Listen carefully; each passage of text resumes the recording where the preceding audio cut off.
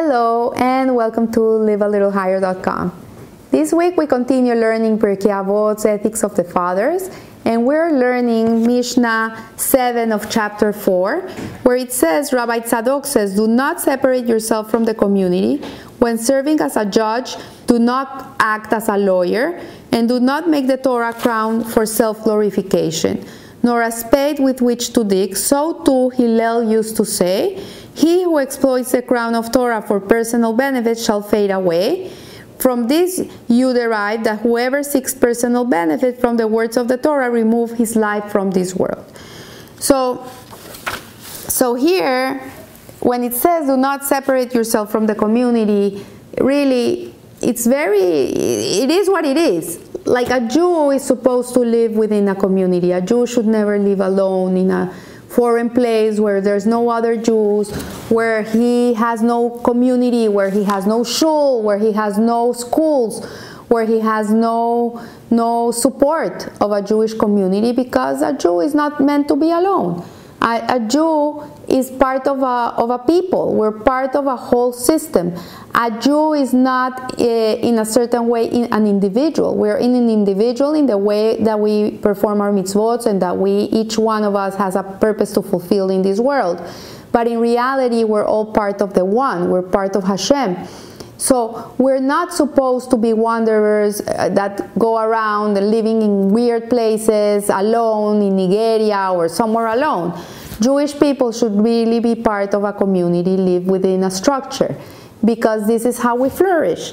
When a Jew doesn't live with his community, he eventually will end up not being Jewish anymore, not living a Jewish life, not having Jewish kids, and we will completely lost to the Jewish people. So the strength of a Jew is not in the strongest Jew. The strength of the Jew is we're as strong as the weakest Jew. So we're like a chain, and the weakest link is going to determine how strong that chain is. So we, the Jewish people, are as strong as our weakest chain. So when a Jew is not living within a community, he weakens the community. He weakens the Jewish people, because we're part of a whole. We're part of one. We're one for all and all for one. We cannot live separate. We need to be together. And this is how it's supposed to be. So also it says that nor a spade with which to dig, when it's talking about self-glorification of the Torah. And the statement has elicited various explanations, because it implies that one may not earn one's livelihood by means of one's Torah knowledge. Yet Torah teachers and rabbis are paid a salary. Like if you go to a Jewish school, you have all these rabbis teaching. Obviously, they're going to earn a living. They need to eat, right? So how can they earn a salary if it's telling us, the Mishnah is telling us, that we cannot make a living out of Torah knowledge? So as must be for teaching Torah or rendering halachic decisions. In the face of Rabbi Tzadok's statement, how is this permissible?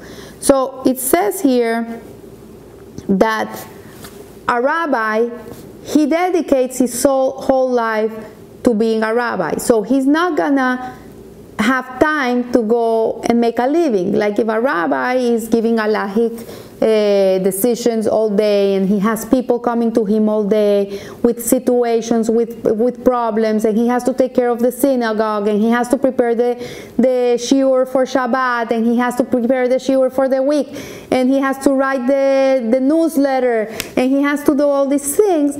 Obviously, he's not going to have extra time to go and go on business and earn a living. So this is why it is allowed to pay a rabbi a salary, because if you don't pay him a salary, the poor rabbi is not going to be able to eat. So you're not paying him for his Torah knowledge.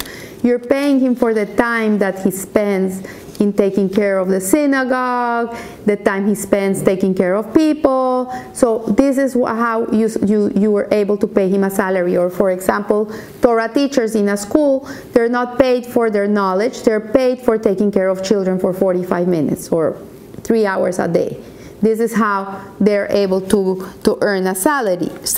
So it says here that translating the Hebrew word of spade is kardom, and it's an error. The error is because it's used to relate to the verb to dig. Nowhere in scripture does kardom mean spade. Like in scripture, kardom doesn't mean spade. When here it's being translated as a spade. The word kardom appears in scripture 5 times. One time in Samuel, another time in Psalms, in Judges, and in Jeremiah. In all these cases, it is clear from the context that kardom is an axe. It's not a spade. And with this insight, Rabbi Tzadok's statement takes on a new light and immediately does away with the bothersome question that an axe is not an instrument for digging. Obviously, you cannot dig with an axe. And to dig with an axe is it's inappropriate. If one has the proper competence to be a teacher of Torah or a rabbi, he is indeed appropriate for the job and therefore may use Torah to earn a livelihood. So what it's telling us here is that if he is an appropriate person to teach, he can earn a livelihood by teaching. He is putting Torah to proper use, applying it to teaching, to conducting religious rituals, or to rendering halakhic decisions. If a person lacks the necessary competence, yet tries to use Torah to earn a living, even though he's not qualified for the position, then he's digging with an axe. So what it's telling us, Rabbi Tzadok here is saying that if a person is not qualified, then obviously for sure he could not charge for rendering his Torah knowledge, because it's like digging with an axe. And then it says, from this you derive that whoever seeks personal benefit from the words of the Torah removes his life from the world. And Rabbi of Slonim raises some questions with this on the standard translation. And he says, first of all, this is essentially an exact repetition of what Hillel said and is therefore superfluous. Secondly, since it is a restatement of Hillel's teaching, it is hardly a derivation. Finally, the expression removes his life from the world is rather strange. Elsewhere in this volume, the thought that one may forfeit his life by improper behavior, it bears guilt for the soul. So what it's saying is that it's a very strong statement, that it's telling us that whoever seeks personal benefit from the words of Torah removes his life from the world. It's very, very strong. And Rabbi Slonim, he's suggesting a different interpretation. What he says, inasmuch as Hillel said that one who violates the crown of Torah by improperly exploiting it, it is punished by a loss of life, it stands to reason that the converse is also true. So he turns it around, and the approach is that if one appreciates Torah, he will gain life. So hence it can be derived that if one enjoys Torah, he will get a great deal out of life. What it's saying is that, to put it in the positive, that if a person enjoys Torah, loves learning, he will gain life. But a person that takes personal gratification from Torah, he's gonna lose life, because he doesn't do it because he enjoys it. He does it because he wants to feel like a big shot.